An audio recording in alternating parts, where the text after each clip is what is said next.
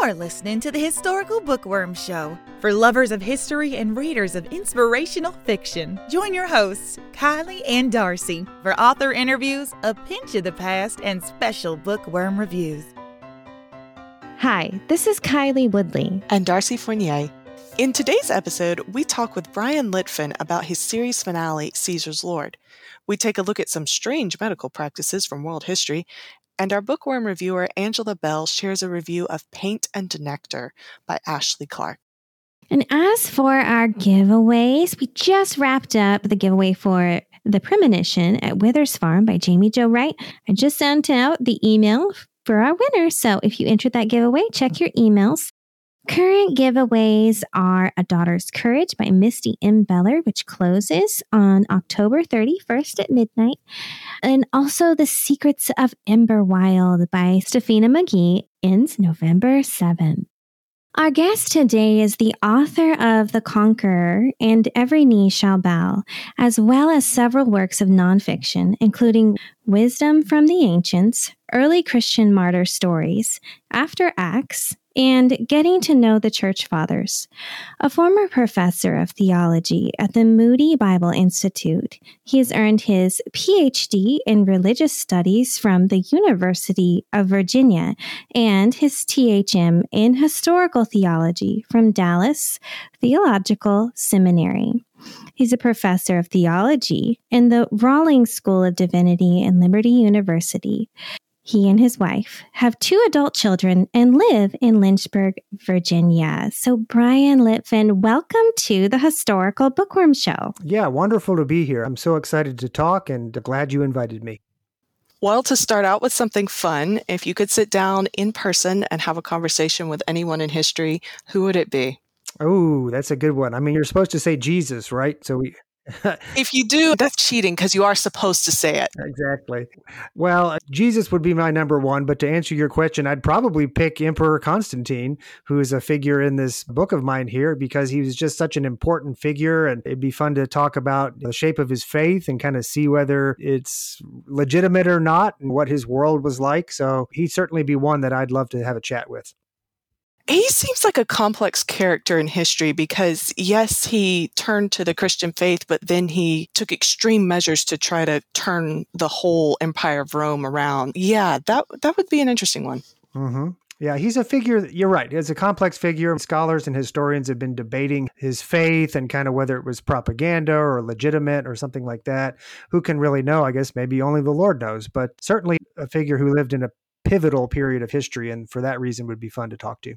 Yes, absolutely. I agree. Mm-hmm. Now, we know you're a history buff, but why did you choose to write fiction instead of sticking with just nonfiction?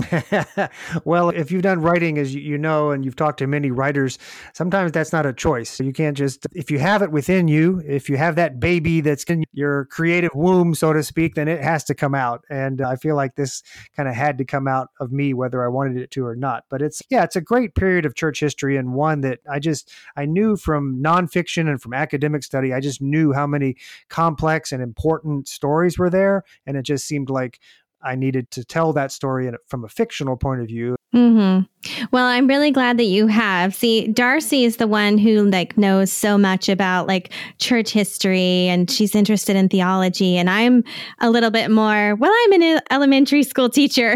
So I know a bit about the characters that you're talking about. But for me, a Christian fiction book is a great way for me to be able to do that. So I'm glad you have that. Well, and Kylie, the book isn't for people just like Darcy who already love it or have to have a certain education. It's an adventure story. The story tells itself.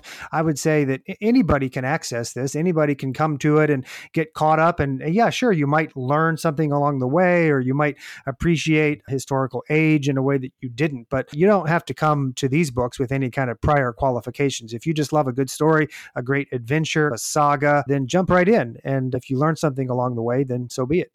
Yes, that's the cool part about fiction is, at least historical fiction for me, is how it makes history and learning just something that you're not doing on purpose. It just kind of happens as you enjoy the story.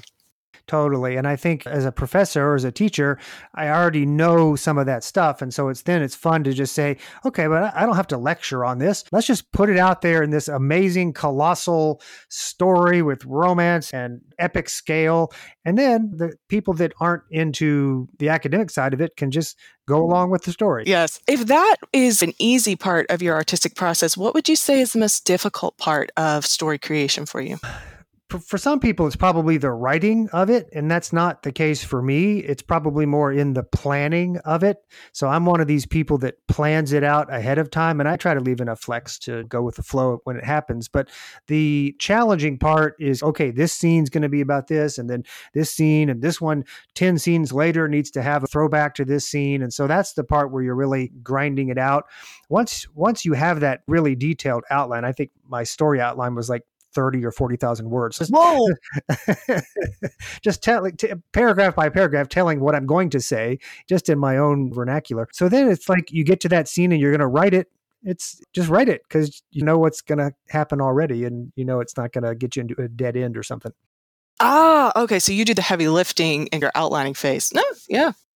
Yeah, I'm not even sure, like I said, I could call it an outline. It's more like a kind of a script, so to speak, it's in my own words. It's not something I would publish, but I have a sense. And then when I get there, it's just, okay, this is what needs to happen in this scene. Boom.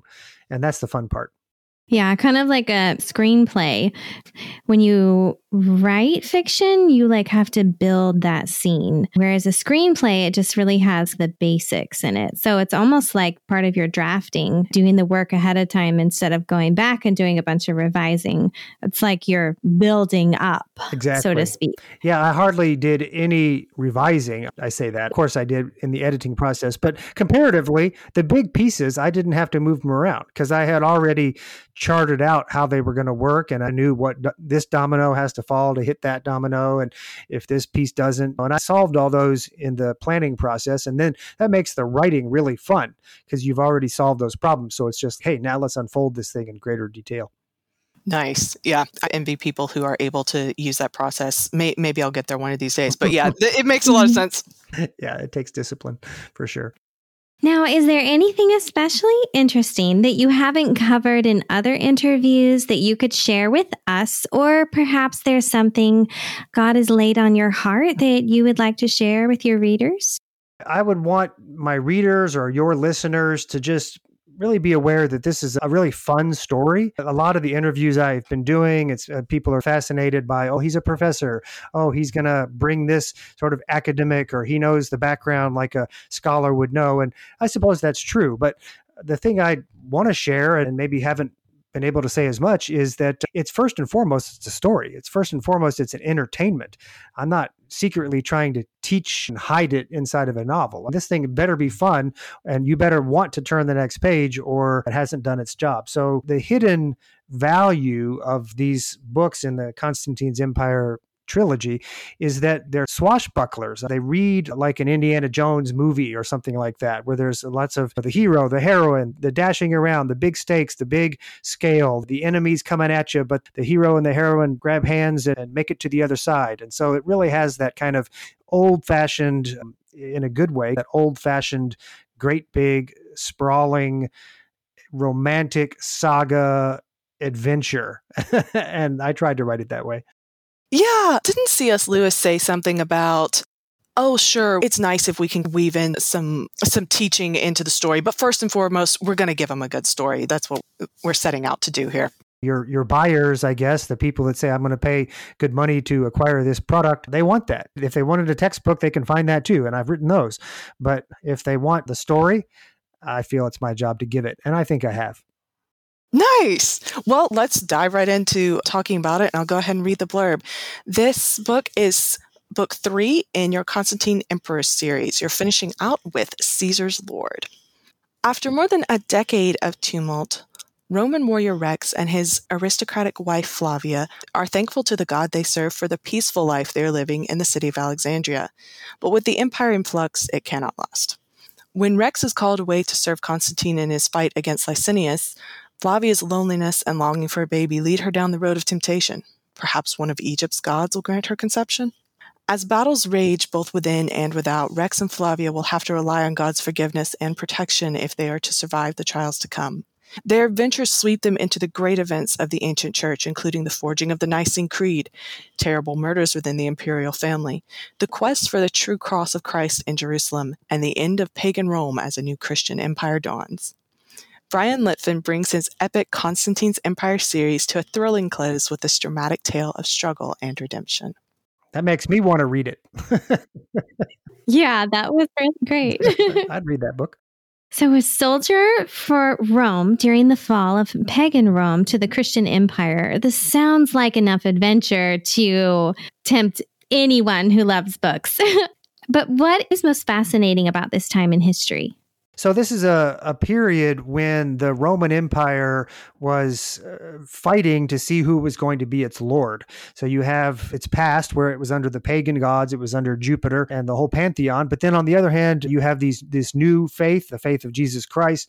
Will the empire bow its knee to its new lord? Will it allow Jesus instead of Jupiter to be its lord? And so it generates civil wars. Constantine is on one side of that. He wants to put Jesus forward, but then you have these figures like Licinius and others, who was his brother-in-law, who want to keep it the old way, keep it under the gods. And so there is that kind of macro theme of what's going to happen to Rome. And of course, the gods do fall. People don't worship anymore Jupiter. They don't worship the ancient gods, but we do still worship Jesus. And so he's the victor.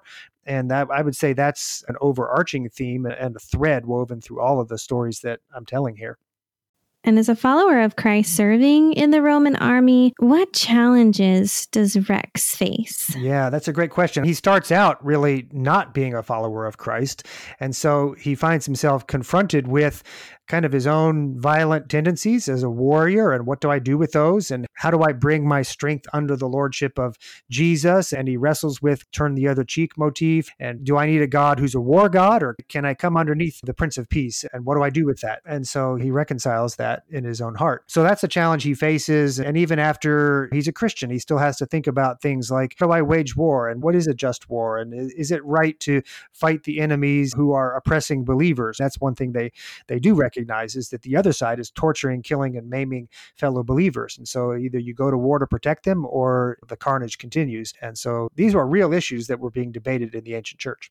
Yeah, it's funny to think that they were dealing with them back then. And seeing Rex as a soldier, I just wonder how much his character arc and his side of the story reach out and witness to an individual in the military who's reading it just today. Yeah, for sure. That's a great insight, honestly, there, Kylie. And I think this is a story that appeals to men. It's partly that aspect that you just said, but partly just his masculinity and kind of his masculine journey. And I wrote this book. I think women would love it too. They have, and they've enjoyed the different parts of it. But this is a book you could give to your husband, your boyfriend, your brother, your dad. If he likes a good adventure, if he likes manly characters that face the kind of things that men are facing, then this is the book for you. And the soldiering is just one part of that. But I think more broadly is this masculine journey that he goes on. And what does it mean to be a man and a Christian? So I hope your readers and your listeners will enjoy it on that level. And the cover is very appealing with the robe that the lady's wearing and the hair. I can see how it would appeal to both men and women. So I'm curious, because I write and read romance. Is there a bit of a romantic thread? I'm assuming there's a husband and wife, but how much does that come into play? Well, and we're talking about the third book. So the classic will they, won't they get together storyline is what drives book one for sure. And there are those kinds of issues are in book two as well. They meet and they're both teenagers. I mean, this is a saga that takes place over a couple decades, but in the first book, they meet. He's a pagan and a warrior and a man of bloodshed. She's the daughter of a senator.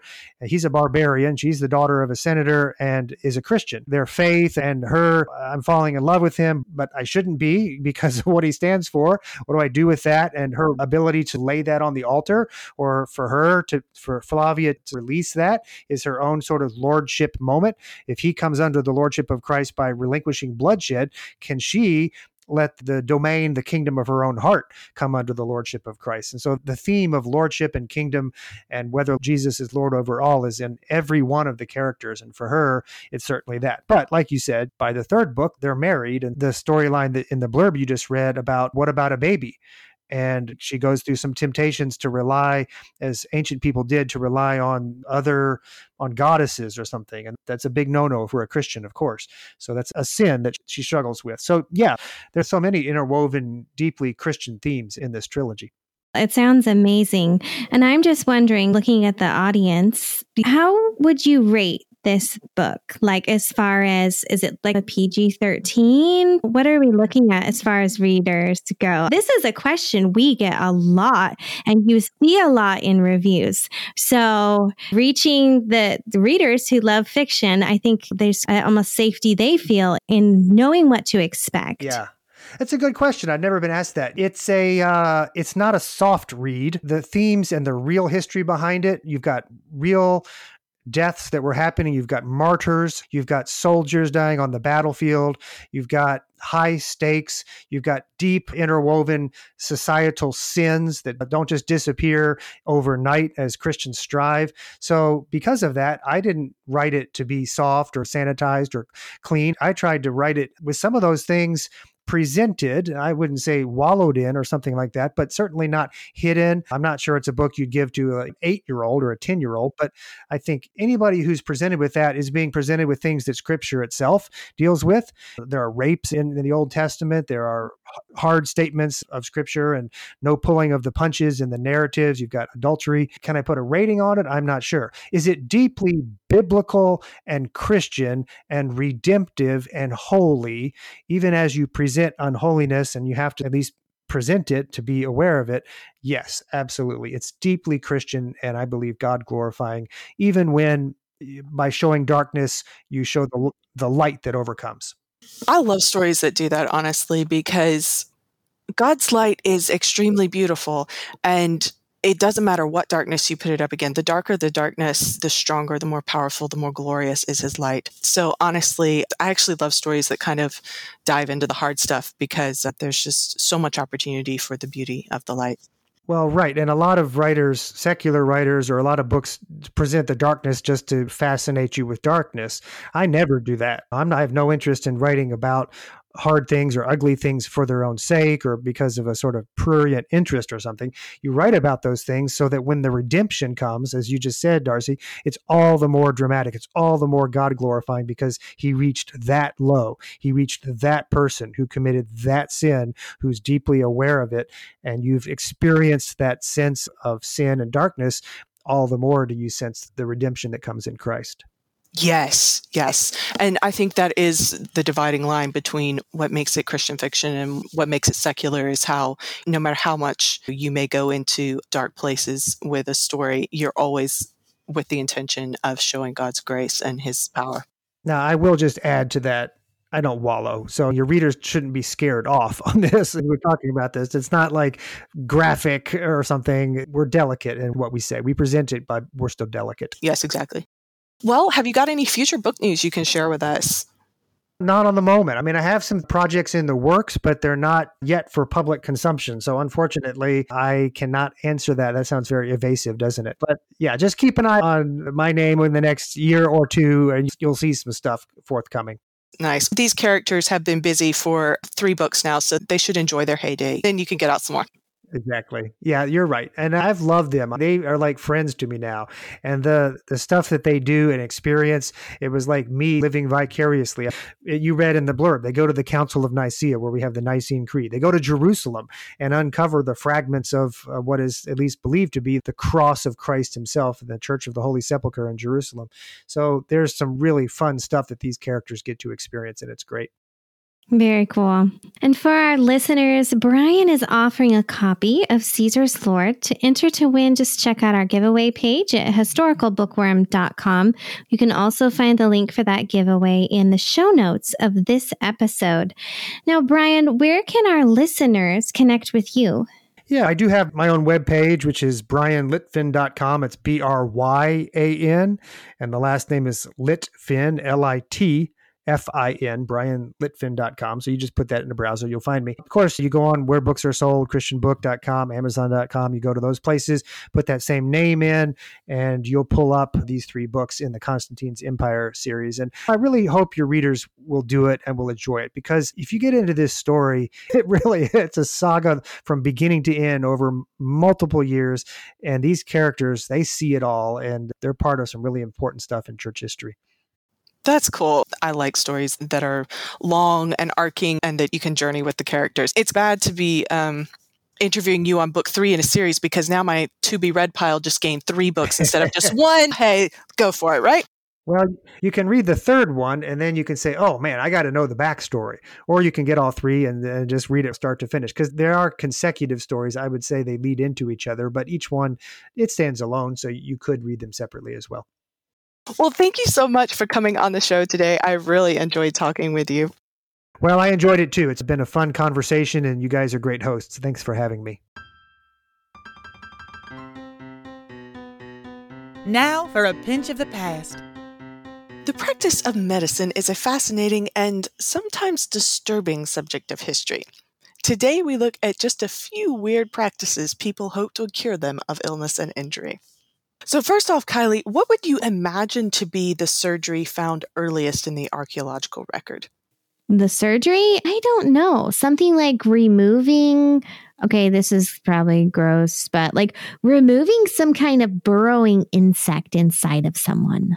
Okay, that seems reasonable. Yeah, exactly. Not too deep, a little bit surface level, but yeah. Yeah. The one that actually dates back to prehistoric times is trepanning, or trephination, which is the practice of boring or scraping holes in the human skull. What? Yes. For what purpose? Different purposes. It was used to treat head trauma for thousands of years. It aided in removing bone fragments from a skull bashed by a weapon or a fall, or it could hopefully relieve the pressure of subdural bleeding. During the Middle Ages, it was actually a treatment for severe headaches and migraines. And I'm going, that migraine had to be something else if you're going to resort to drilling a hole in your skull. Yeah. Oh my goodness, that sounds terrible. Like on one hand, I'm really impressed, and on the other, I'm just horrified. It sounds crude, but apparently it was a delicate process. Ideally, the surgeon bored only through the skull itself and exposed the tissue underneath, but didn't actually cut into the meninges or the blood vessels surrounding the brain. Wow, that's amazing.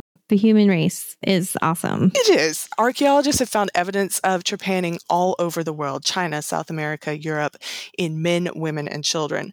Roman writer Galen acknowledged the danger of the process, stating that too much pressure accidentally applied to the meninges would render the person unconscious, or in some cases paralyzed. Oh, wow. But in spite of the risks, it was apparently fairly successful. The survival rate of patients was pretty high, and many healed and just lived for years after the treatment. Some skulls found in France, dating back to approximately 6500 BC, show patients who had the operation at some point healed and eventually underwent it again later in life. Oh, it just gives me shivers. I know, like you think no anesthesia necessarily? Oh, I hope they had alcohol. Right? Something. I know, anything. Well, our second strange process centers around the bubonic plague, or the Black Death, which swept Europe. And there were many bizarre and sometimes horrifying treatments that arose, and of course none of them were actually successful. Oh. Yeah, bubonic plague is a bacterial infection that infects the lymph nodes, and today it's treated with antibiotics, of course. But in the 14th century, faced with a disease that could kill within 12 to 72 hours of the symptoms' onset, one doctor wrote, "Instantaneous death occurs when the aerial spirit escaping from the eyes of the sick man strikes the healthy person standing near and looking at the sick." They just had no clue how transmission happened or how to treat their patients. So faced with that, one treatment that they tried called for killing a snake and chopping it up in pieces. And this poultice was then smeared over the swollen buboes or boils. And the reasoning was that snakes were evil, and evil is drawn to evil. So the evil in the snake was supposed to draw the evil disease out of the person's body. I wonder, that's kind of sad. And I wonder how many times they did that. It's just like a repeated process. And why would you repeat something without any success? Exactly. It's not doing anything. But I don't know. It's interesting. Just when they didn't know anything else to do, they turned to this mystical theory that they have. And it's just interesting, kind of. Yeah. Yeah. Now, one kind of funny magical cure-all was the unicorn horn. Okay. I'm intrigued. Yes, it was a popular medicine in medieval Europe. And according to mythology, only a pure maiden could subdue a unicorn, so its horn, known as alicorn, was very rare and expensive. You would grind it into powder, mix it into food or drink, and alicorn was considered a reputable treatment for any illness. It was tried for the Black Death, but they would use it to treat basically anything. Where did they get unicorn horn? In their time, the existence of unicorns was pretty much accepted, but scholars today think that it might have been the tusk of a narwhal or the horn of a rhinoceros. Okay. So animals that do have a single horn, so it's fudging it a little bit here, but that might be what they passed off as the horn of a unicorn. Okay. Oh, cool. That's interesting. Yes. Now, our final practice is something that's actually still common today, acupuncture.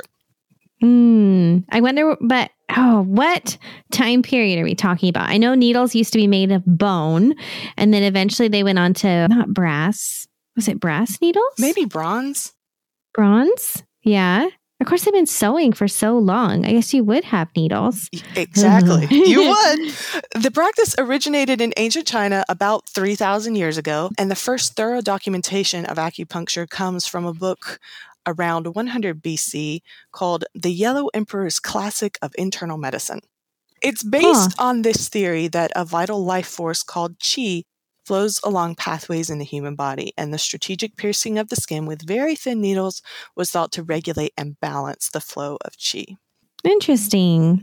Funny how it's used even today, but with different beliefs behind how that actually works. Exactly. The practice has undergone extensive research since 1950, actually, and reputable studies have shown it does have a positive effect on many patients. But most acupuncture practice in the United States today is a combination of kind of Eastern tradition and Western research. It's thought to stimulate nerves and muscles, and these days may include electric charges administered through the needles. Yeah, that's really cool. I've seen, I think it's called electrostimulation or something like that, done a couple different times. My aunt broke her wrist, and so she had that like a strap. And then I have a bad knee, and so I would go in and have the electrostimulation into the knee along with like ice. Oh, wow. Very cool. Kind of smarts. Yeah. Oh, you probably don't remember this. You're probably too young. But when I was a kid, they had these infomercials where you would wear these belts on your belly and it would shock the muscles and give you abs. Oh, wow. Yeah, I was a teenager. So like my mom had one and my cousins would come over and we'd like watch soap operas and eat popcorn and use the belt. It hurt. But it like had these a little shock patches they stuck on your belly and it would shock. Oh, wow. That's funny, man. Yeah. They say that acupuncture done right is actually a lot less drastic than that with their little needles. Some people say they don't feel anything. Yeah. But it apparently affects the flow of electricity through the body. One interesting thing I noted was pediatric patients or those averse to needles may opt for laser acupuncture, which just uses concentrated light instead of a needle, and it's actually proven just as effective as the traditional treatment. I didn't know that. I didn't either. And it's funny to think that it originated so many years ago and had what our Western brains would consider a very just mystical and not very rational theory behind it, but actually, apparently, they were onto something. Okay, cool. While we may laugh or shake our heads at what passed for medical treatment in history, all science is, after all, a process of experimentation. I can't help wondering what accepted practice today will surprise the doctors in years to come. Time for our bookworm review. Paint and Nectar by Ashley Clark. In 1929, a spark forms between Eliza, a talented watercolorist, and William, a charming young man with a secret that could ruin her career. Their families forbid their romance because of a long-standing feud over missing heirloom silver. Still, Eliza and William's passion grows despite the barriers, causing William to deeply regret the secret he's keeping, but setting things right will come at a cost. In present-day Charleston, a mysterious benefactor gifts Lucy Laguerre an old house, along with all the secrets it holds, including enigmatic letters about an antique silver heirloom. Declan Pinkney, whom Lucy's been avoiding since their disastrous first date, is set on buying her house for his family's development company. As Lucy uncovers secrets about the house, its garden, and the silver, she becomes more determined than ever to preserve the historic Charleston property, not only for history's sake, but also for her own. Hello, dearies. This is Angela Bell, bringing you today's Bookworm Review. You can connect with me at my website, www.authorangela.bell.com. With her debut novel, The Dress Shop on King Street, Ashley Clark stitched herself into the fabric of my must-buy authors list. When I learned it was the first book in a series, I was thrilled, and a little worried the sequel wouldn't live up to my expectations. Dear reader, I needn't have worried. Reading an Ashley Clark book is like drinking a glass of iced tea on a summer's day. You simultaneously want to swig back the whole thing and savor the sweetness of every sip. Paint and Nectar, Book 2 in Clark's Heirloom Secret series, is a work of art from beginning to end. Inhabited by a cast of multifaceted characters and brimming with Southern charm, this book solidified Clark's place on my favorite authors list. My head spins thinking of the work that goes into crafting a dual-time novel. But Clark pulls it off like an old pro, weaving the plots and timelines together seamlessly. Her use of metaphor is exquisite, tugging at the heartstrings without breaking them, and her sassy steel magnolia wit is an utter delight. If you love Southern fiction and nuanced dual-time stories, Paint and Nectar is sure to be your cup of tea. Well, I am still on my track to finding a church, so I visited again with my earplugs, and I actually really enjoyed the service. It's good to be back in church because for a few months now I haven't been going regularly, and it was just very encouraging to hear the message. It was funny, the pastor even said, if you've been in church for a while, this is probably more of a reminder message, but it's good to have those reminders. So it was good to be there with a bunch of other people all worshiping the King together. So that's been fun. I'm not sure if this is the church where I will land, but it's good to be there for now.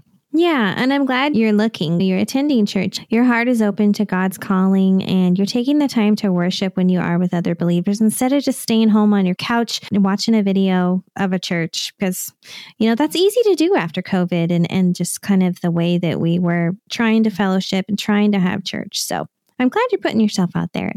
And I'm praying for you. Thank you. Yes, it's good.